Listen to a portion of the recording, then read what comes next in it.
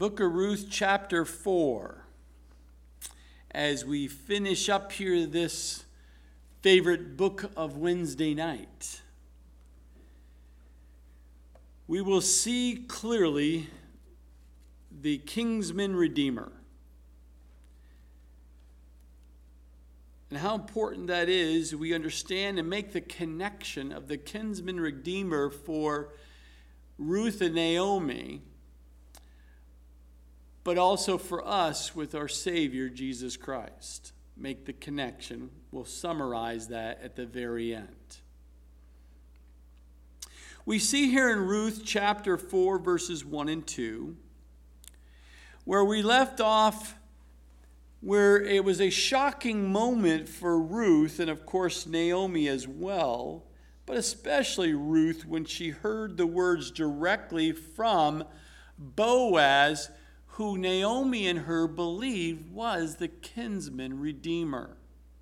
The one Ruth would come and humble herself at the feet of Boaz, basically saying, please be my Kinsman-Redeemer. You're a relative. You're the one who can marry me, and I can have a child, and Lord would bless me with a male child to continue the name, Elimelech's name, the family name, since both his sons, Naomi's sons, had died. And she, now being part of the family, the daughter, she can continue that family line if she gets married and has a male child. And Naomi had an aha moment telling Ruth, guess what? The guy you've been getting to know, because you've been hanging with his young women, reaping from his fields, and he's been so kind to you, but to me as well, Naomi says. He is our relative. He can be that Kinsman-Redeemer. He could be your husband, Ruth. And Ruth was in agreement. Even though it appears that Boaz was much older than Ruth. We do not know how much older, but it appears to be older because of the reference we saw in chapter 3. Boaz didn't think this was going to be an option, that she would even care to have him as the Kinsman-Redeemer, as her husband, because he makes a note. Your kindness is incredible, he says. You could have chosen any young man, poor or rich, good looking or bad looking. You could have had any one of these guys to fulfill your need in protection for a husband and to provide for you. But you chose me. But then the shock came. Lie right here when you get up in the morning, take off, make sure no one knows. I believe he even warned his workers who were hanging with him, protecting the grain that had just been harvested. Don't say anything. Don't tell anybody there was a woman that was laying at my feet, because you know how the word would get around in a small town that there was a woman throwing herself at your feet and wanting to get married to you. Don't let that word get out. Why? Because Boaz was going to remind her and shocked her, and went back and shocked Naomi. There's a kinsman who is closer in relative, in the line of relatives, is actually closer. I'm not the next one. I'm not the Kinsman-Redeemer. There's another one that has to be asked first. It must have shocked them, because Naomi did not realize and remember this. This is where we pick up the story and finish the story. It ends well, of course. We all know the end of the story. But look what happens here. He says, now Boaz went up to the gate and sat down there, and behold, the close relative of whom Boaz had spoken came by. Just happened to come by, right? Came by. So Boaz said, come aside, friend. Sit down here. So he came aside and sat down. And he took 10 men of the elders of the city and said, sit down here. So they sat down. Can you picture it? Remember, at the gate is where all the kind of like the honored men would sit there. That was kind of where the city council sat. That's where court took place. That's where any really business deals were to take place, in that open court right there. So there was witnesses, and you could have the men who were prominent men of that day would be able to be seek after or to get ruling or judge between two differences and some conflict. All of that took place at the gate. So Boaz, that morning, you could picture, early in the morning, Ruth got up before anyone could see her. No one could see each other. Remember, Boaz didn't even know who she was. She had to ask, "Who are you, woman?" Who are you? So she gets home to see Naomi. What did Naomi go? "Who is that?" Even Naomi couldn't even see because the light wasn't out just yet. As soon as the morning broke, you know where Boaz headed? Right for the gate. Where? Because that's where all the commerce and deals are going on, and business and court and decisions and judgments or judgings. All of that is at this gate. So he knew if he just sat there long enough, this other relative, this other kinsman would come by. He just knew he had to just hang there for a while, because you couldn't get in and out of the city unless you're coming through the gate. And sure enough, here comes the guy. And Boaz gets his attention. Notice what he says in his words here in the scripture. And the ancient Greek word is very interesting. Because we see him calling, saying, "Come aside, friend." In that ancient Greek Hebrew language, I should say, it means Mr. So-and-so. So he's sitting at the gate and he sees the guy come. He says, "Hey, Mr. So-and-so. Friend," meaning I don't remember your name almost. You're not as honorable and as prominent as maybe that's why that guy is just passing through, and he didn't call him out by a prominent name, an honored name. He called him so-and-so, Mr. So-and-so. And what did the guy do? He said, "Come sit down here."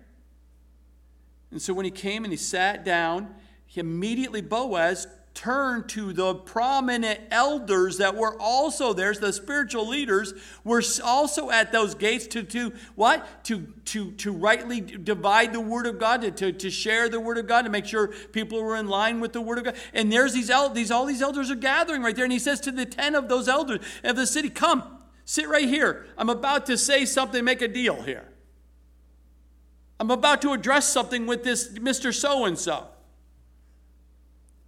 And they came and they sat. Why? Boaz was prominent. Of course they were going to come and listen.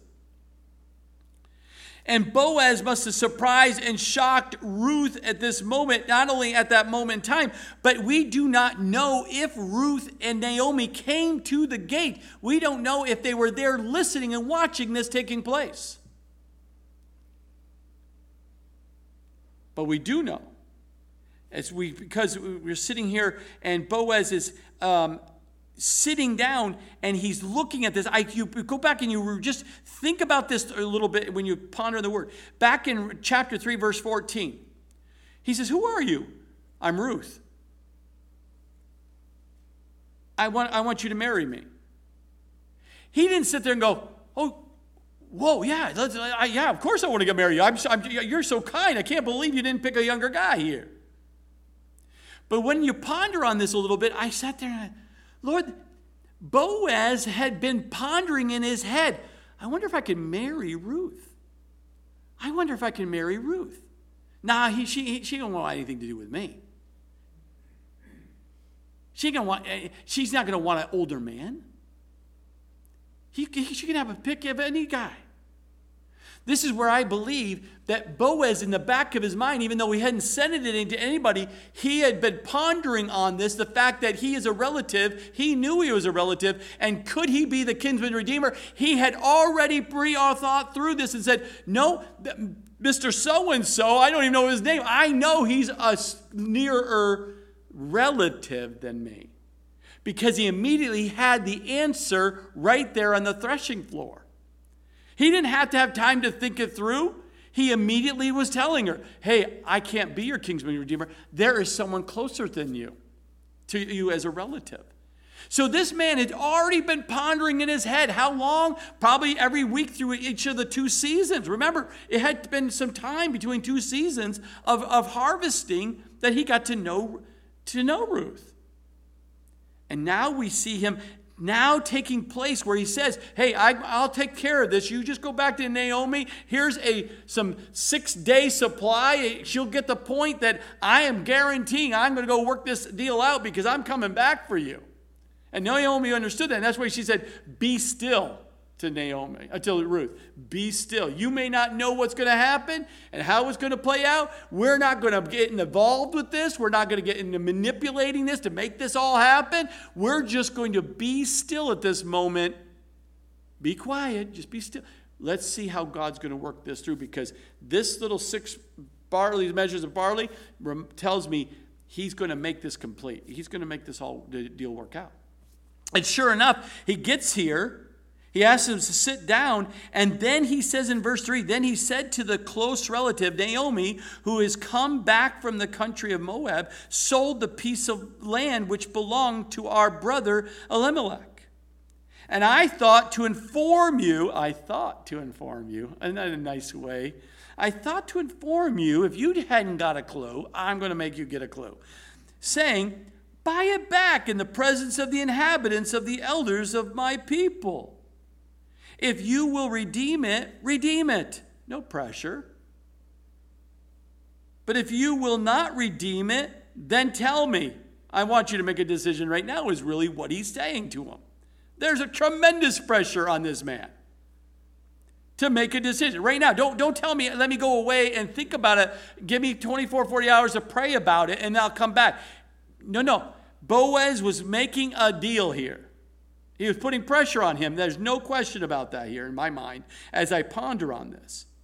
And he also put it in front of witness, elders, spiritual leaders, to get this man to make a decision. And watch what happens. Boaz, if you redeem it, redeem it. Don't be swayed. Be a yes, your yes, or no. Redeem it, redeem it. But if you will not redeem it, then tell me, that I may know, for there is no one but you to redeem it, and I am next after you. So he laid it out there. There is some land that Elimelech, our brother, his wife Naomi, they sold it. They went down to Moab. She's now back. She has nothing. She wants to get her land back. Will you be the Kinsman-Redeemer, and because you're able to do that according to God's law? Because the duty of the Goel, the Kinsman-Redeemer, was more than just a duty to preserve the family name of his brother in Israel. It was also to keep land allotted to the members of the clan within the clan. See, when Israel came into the promised land during the days of Joshua, if you remember, when we studied Joshua, the land was divided among the tribes. We all know that, 12 tribes. But if you remember, when we studied that, not only did they divide the land among the 12 tribes, they also divided and divvied up the actual parcel among the family groups. Not just the 12 tribes, but within the tribes, they divided up the land so everyone had a piece of land to their name. It was important for the structure and for provision and all these things. And God set it up where God intended that the land stay within the tribe, but also within the family group, so that the land could never permanently be sold. So for understanding, if you're in a bad deal and you were really struggling and you needed to sell it desperately and people were willing to buy it, it was fine, because eventually every 50 years it had to be returned to the original family group. Where do we see that? Leviticus chapter 25, verses 8 through 17. So if you lost a bad deal, you didn't manage your money well, and for you to be able to have money to, whatever the circumstances, 50 years, basically a generation, right? That land would come back to the family group, and it would come back, it would never permanently be disappeared. Now, but 50 years is a long time. So God put in a provision for the land that was sold, that it might be redeemed back to the family by the Kinsman-Redeemer. So the Kinsman-Redeemer could step in before those 50 years and actually purchase the land for them to bring it back within the clan, within the family group, to be able to have and to be able to use that land and prosper from that land. And again, the Kinsman-Redeemer had the responsibility to protect the person, yes.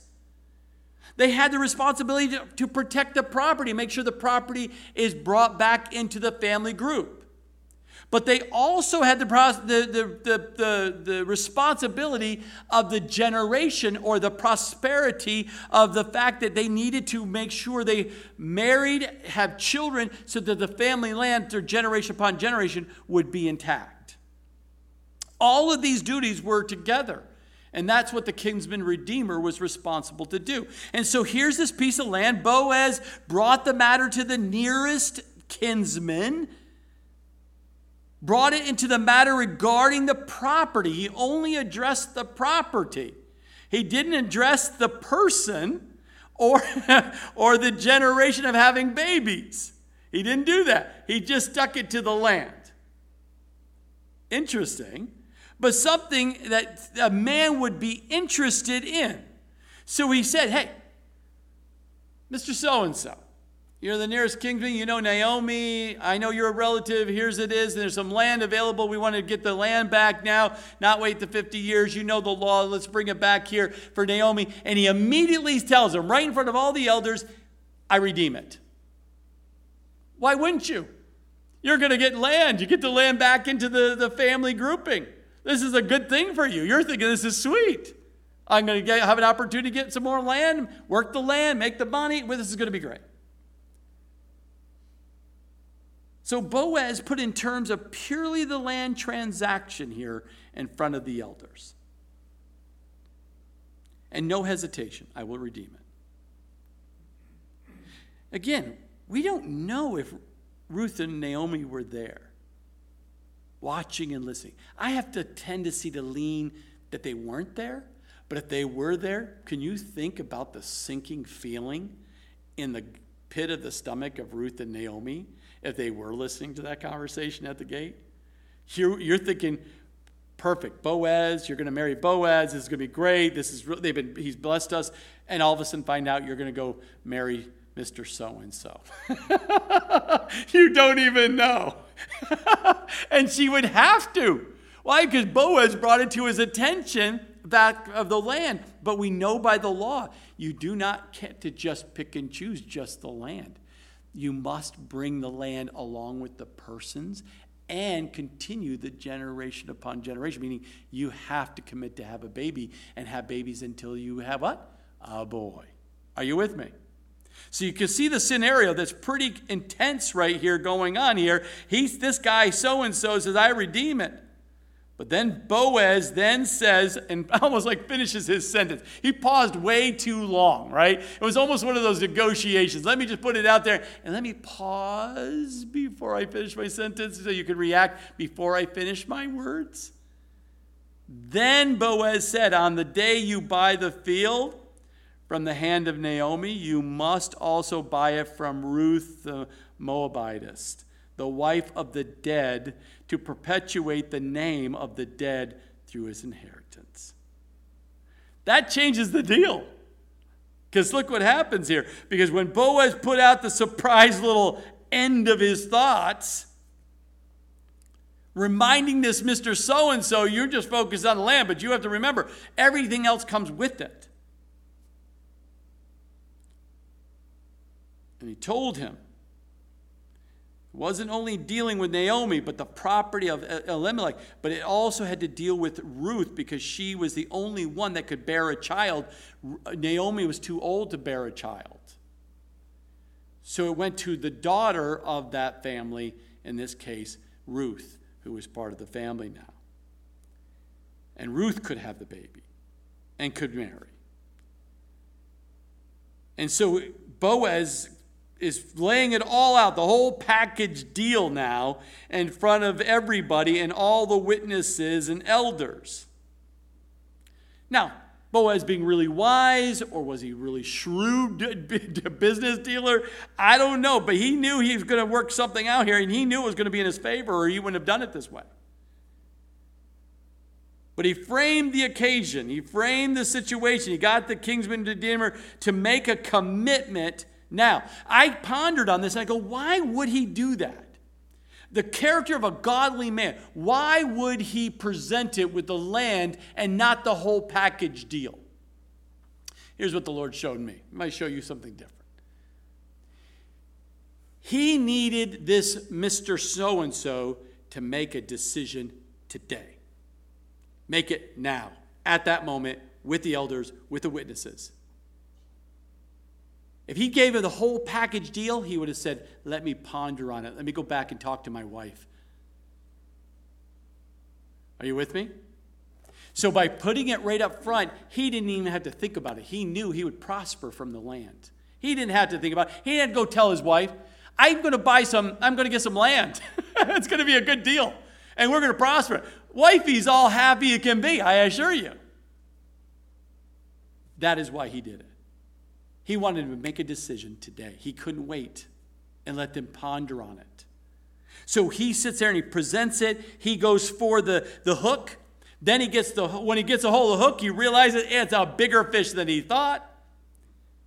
What happens? Look at verse 6. And the close relative said, I cannot redeem it for myself, lest I ruin my own inheritance. You redeem my right of redemption for yourself, for I cannot redeem it. Sure enough, he already made a decision.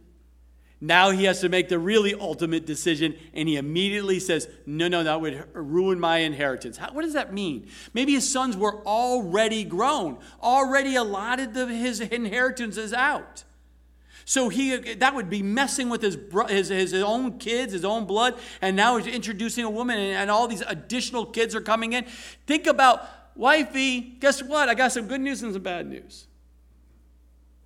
Good news, we're getting more land. It's going to be great for us. It's going to be awesome. We have more money. There's going to be more, harvest is going to be double, whatever it may be. What's the bad news, honey? Well, someone's going to be moving in. Another woman. That would probably not go well. And oh, by the way, we must have a male child come from that woman. And I'm the one that's supposed to make it happen. So he brought it to light very quickly. He knew that was not going to be what was good and right for his family. So he immediately said, Boaz, you can redeem. You redeem my right of redemption. You can have the land, you can have Naomi, you can have Ruth, have the responsibility for a child coming from Ruth. No, I can't do it. So what happens? Now, this was the custom in former times in Israel concerning redeeming and exchanging to confirm anything. This is how they closed the deal to make sure there's no signature on some paperwork here. They did it a little bit different in those days. There was no lawyer sitting around. They had 10 elders witnessing. So what happens in that custom? In the former times of Israel concerning redeeming and exchanging, to confirm anything, one man took off his sandal and gave it to the other. The guy who says this Mr. So-and-so had to take his sandal off and literally hand it to Boaz as a symbol and everyone to see, I am giving you, you take the authority, I'm passing over to my responsibility. So the man took off his sandal, gave it to the other, and this was a confirmation in Israel. Therefore, the close relatives said to Boaz, buy it for yourself. So he took off his sandal. Sure enough.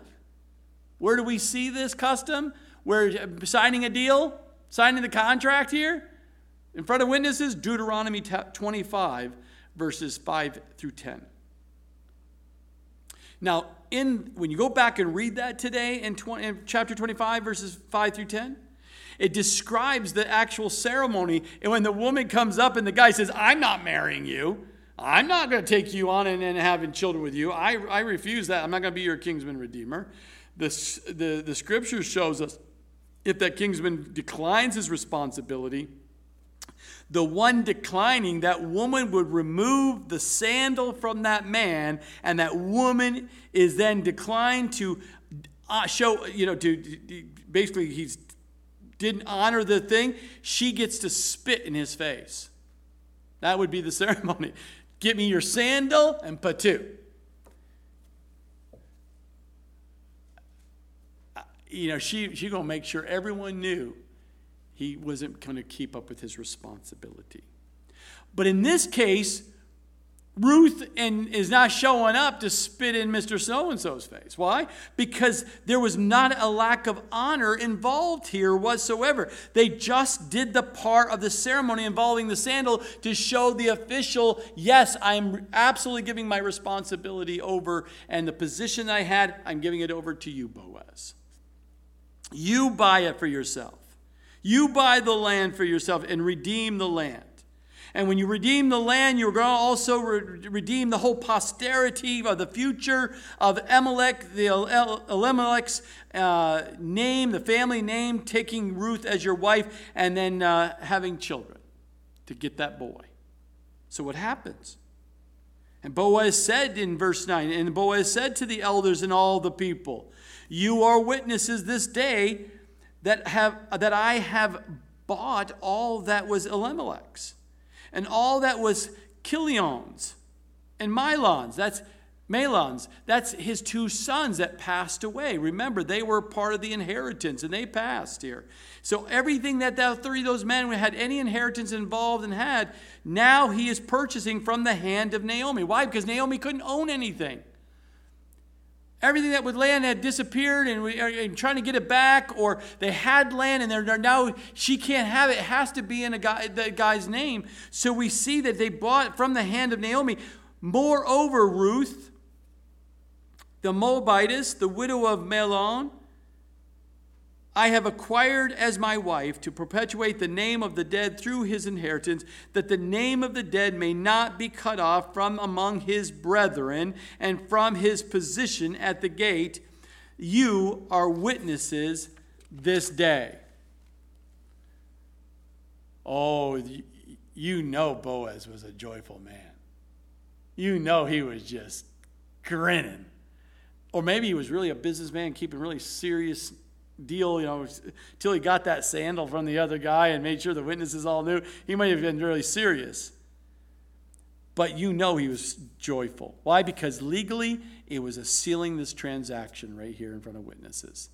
That he would redeem, yes, the property and the posterity, the future of the Elimelech's family name, but most of all, he gets to have a wife, a virtuous woman as a wife.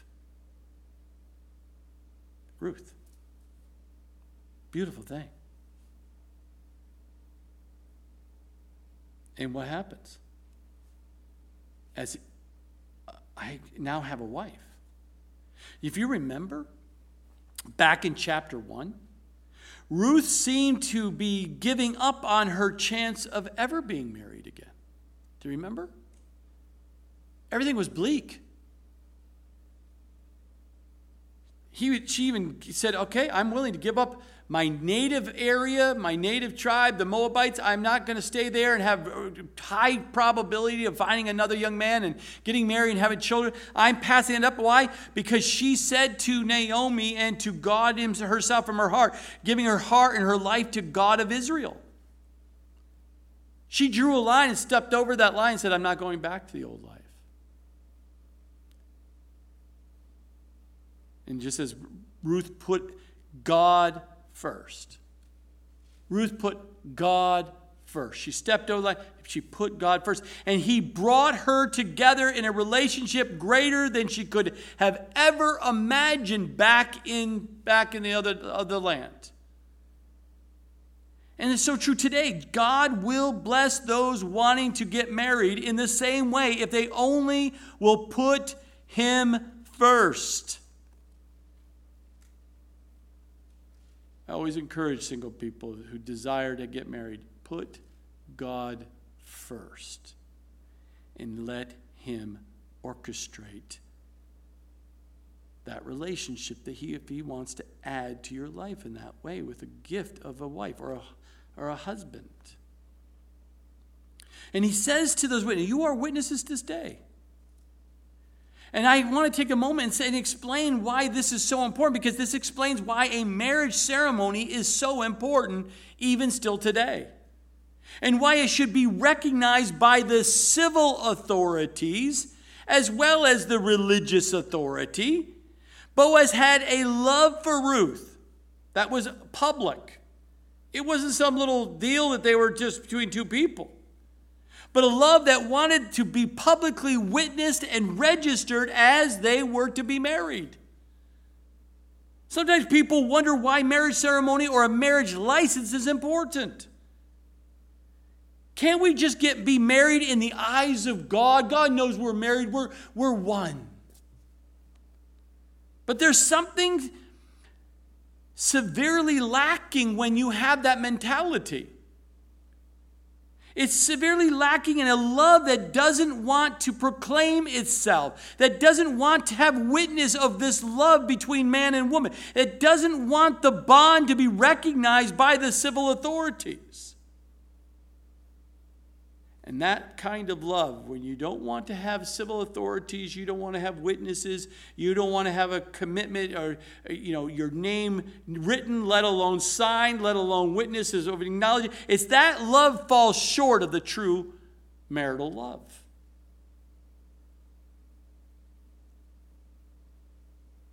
Some will say, but Pastor, we're on a desert island and no one was there to marry us. Could we still be married before God? Yes, on a desert island. But you're not on a desert island. There are witnesses, civil authorities, for you to proclaim your commitment in marital love. God designed and desires for us to want us to have that commitment. Verse 11. And all the people who were at the gate, the crowd was gathering now, that. And the elders, and said, we are witnesses. Lord, make the woman who is coming to your house like Rachel and Leah, to the two who built the house of Israel. Now you have all the people, all the witnesses, what are they doing? They're asking God for a blessing upon this marriage. And specifically upon the woman, Ruth. They said, we want her to be as fruitful as Rachel and Leah. Why? Because they said, these two women are the ones who, of all the lineage of this nation. And may you prosper in the Ephrathah, a name of Bethlehem. And may you prosper in Bethlehem here. And be famous in Bethlehem. May you prosper and be famous in Bethlehem. May your house be like the house of Perez, from Tamar bore to Judah, because of the offspring which the Lord will give you from this young woman. This is what a blessing they were pouring out on this new marriage. They were all happy. We're witnesses. Why? Because we know that the people of that whole town knew she was a virtuous woman, and he was promised. They knew this is, Boaz, you're going to be a blessed man. This is amazing what you're going to be, the Kinsman-Redeemer. This was a celebration because people knew what this meant for Ruth's life and Naomi's life. Remember, Rachel and Leah, between the two of them, they had 13 children between them. And they were the mothers of the whole nation of Israel. That's what the blessing was. This is a huge blessing to put on Boaz and Ruth. This is amazing what they were blessing and asking God to bless them like. But notice we're here in verse 13. So Boaz took Ruth, and she became his wife. And when he went into her, the Lord gave her conception, and she bore a son. I mean, the first time. God made sure she was pregnant, became pregnant, and conceived. Why? Because God, in this, obviously, as we see this playing out, it's God's will, it's God's timing. Everything was just a blessing upon them. The gift of children was never taken for granted in Israel. Remember, we just take it for granted. Oh, we're going to wait and do some our own time. And then after about a year to two, then we're going to then we'll start and then we'll do this. Like we plan this out like we have control. That's not how they thought back then. It was a miracle to get pregnant and a miracle to keep a child and a miracle to have offspring. It was a gift. It was a celebration. It wasn't planned. It wasn't orchestrated. It wasn't chemically induced or any other kind of induced or any kind of, you had control. That's not how they thought. The fact that Boaz and Ruth was able to raise up a son, notice he gave him a child. What was the first child they gave? The son. Remember, the name had to continue. God blessed him not only to get pregnant the first time, but also have a son the first time. What evidence of God's blessing upon this couple. But notice even the blessing continues. Look at what happens. The blessing on the life of Naomi. Look at, then the women said to Naomi, "Blessed be the Lord, who has not left you this day without a close relative, and may his name be famous in Israel." Again, a blessing upon them. May this child be such a blessing and famous. And may he be to you a restorer of life and a nourisher of your old age. Oh, this son is going to be such a blessing to you, Grandma. This grandbaby is going to be such a blessing to you. Oh, Naomi, we're just so excited for you. For your daughter-in-law who loves you, who is better to you than 7 sons, has borne him. Oh, she's given you a son, a grandson. Then Naomi took the child, laid him on her bosom, and became a nurse to him. I was reading this and studying this. I said, "Oh, Kathleen, guess what? You're a nurse." What? What are we having a flashback of what we used to do? No, you're a nurse. Because you got little Presley right there and any of your grandchildren on your bosom there, and caring for them and providing for them and taking again. You're like a nurse to him, to her, and to the other grandbabies. That's a new title for her now. As a grandma, you're a nurse too. When you have that little one in your hands and taking care of them. Look at here. Look at the blessing. Naomi has a grandson. The name is continuing. What it must have meant for her so deep within the fact that her husband and her both boys had died in such mourning and such impact. Remember when she came back, she had nothing. Mara, I'm bitter. I have nothing. And look at what the Lord has done to me. And then she just didn't know the full picture of what God was doing. And now he's going to bless her with Ruth as a daughter-in-law who's going to bring forth a child, a grandson, to minister to her and will become very famous in Israel. That was a blessing.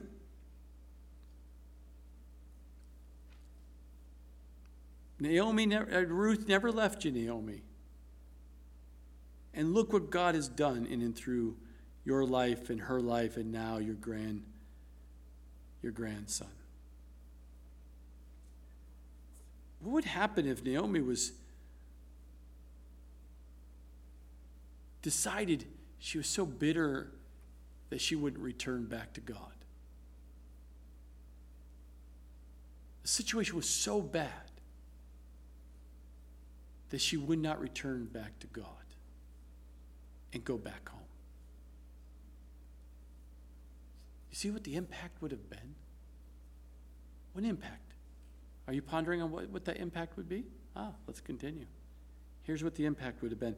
If she chose to remain bitter and not return back to Israel, the land where God said they needed to be.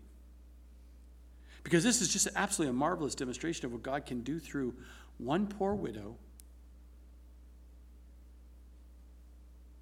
a woman who gets right with him, goes back to God, draws close to God, goes back. It's also fitting because Naomi was the one who just had in her mind, the Almighty has dealt bitterly with me.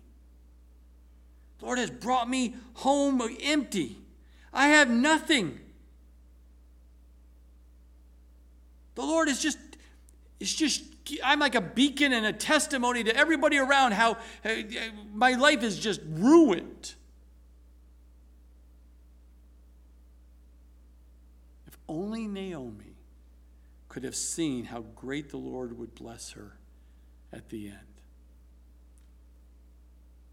I mean, we can't blame Naomi. I mean, it was a really bad situation. You lost your husband, lost your 2 sons. You have nothing. You're coming back to nothing. I mean, it was a really, really, really bad situation for her. But one of the things through this story is we learn that God's plan is perfect and filled with his love. Even when we can't figure out the end of the story, we only have these pieces of the puzzles of tragedy, we have to remember that God has this perfect plan and is filled with his love. And he's doing something in your life. And even though it all seems so desperate at the moment, God still knows what he is doing through your life. And we should learn that all things work together for good for those who love God, to those who are the called according to his purpose, Romans 8:28. You got to hold on to that verse. Because look what happens if Naomi didn't return. Verse 17, also the neighbor women gave him a name, saying, there is a son born to Naomi. And they called his name Obed. He is the father of Jesse, the father of David. Now this is the genealogy of Perez. What is the genealogy? Perez begot Hezron. Hezron begot Ram. Ram begot Aminadab. Aminadab begot Nahshon. And Nahshon begot Salmon, or Salma. Salma begot Boaz. Boaz begot Obed. Obed begot Jesse. And Jesse begot David. Yes, King David. And King David had a descendant by the name of who? Jesus. Jesus. The Messiah came through this situation. Naomi had no clue. Ruth had no clue. Boaz, none of them had a clue that this was how God's plan is. The end of the story is perfect. But there was a lot of highs and lows in that life. See, the father of David. See, Naomi's return to Bethlehem and the roots of David in Bethlehem, going back to Ruth and Boaz, are why Joseph and Mary had to go back to Bethlehem to register in the census of Augustus. The decree that said everyone had to go back. We see that in Luke chapter 2, verses 1 through 5. And it's with Ruth and Boaz are the reason why Jesus was born in Bethlehem. It all works together perfectly. But the consideration of Jesus in the book of Ruth doesn't begin with the King David. Jesus has been through the whole book, picture by Boaz and the office of the Kinsman-Redeemer. All of this speaks of the picture of the coming Messiah, the true Kinsman-Redeemer. For you taking notes, hold on, let me give you some things to think about. The Kinsman-Redeemer. to be a Kinsman-Redeemer, there's certain things you had to qualify to be able to qualify for that. The first one we already talked about, had to be a family member. Are you tracking with me? Jesus added humanity to his eternal deity so he could be our kinsman and save us. Had to be a family member. He had to have the 100% man. He had to be that characteristics. Couldn't just be just 100% God. It wouldn't bring that into kinsman. Would not be the relative. The Kinsman-Redeemer had the duty of what? Buying the family members out of slavery. What did Jesus do for you and I? Jesus redeemed us from the slavery to sin and death. The Kinsman-Redeemer had the duty of buying back land that had been forfeited. What did Jesus do for you and I? Jesus will redeem the earth that mankind had sold over to Satan. Boaz, the Kinsman-Redeemer to Ruth, was not motivated by self-interest. He was motivated by love for Ruth. He didn't need Ruth. He had a love for Ruth. Jesus' motivation was for redeeming us, is his great love for us. Why did he redeem us? Because he loves us. He loves you. Boaz, as a Kinsman-Redeemer to Ruth, had to have a plan to redeem Ruth into himself.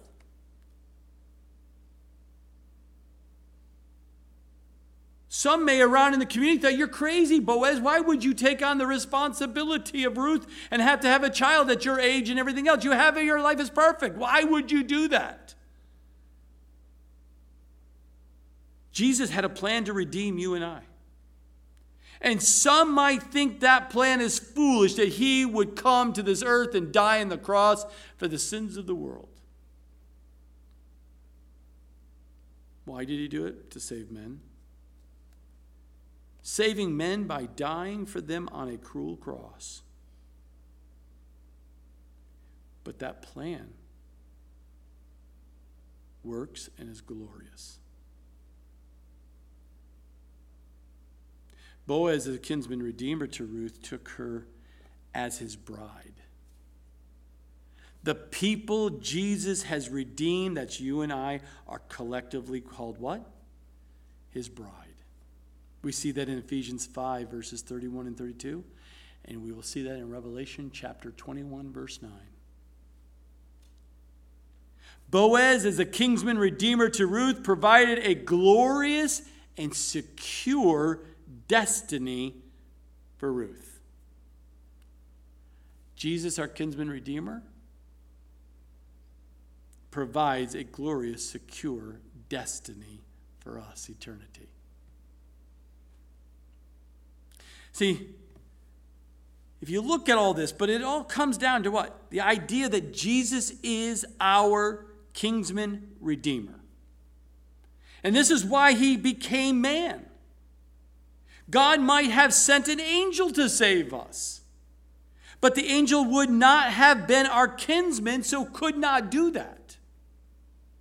Jesus, in his eternal glory, without the addition of humanity in his divine nature, might have saved us, but he would not have been our kinsman without humanity. A great prophet or a priest could be our kinsman, but his own sin would have disqualified him from being our Redeemer because it had to be perfect.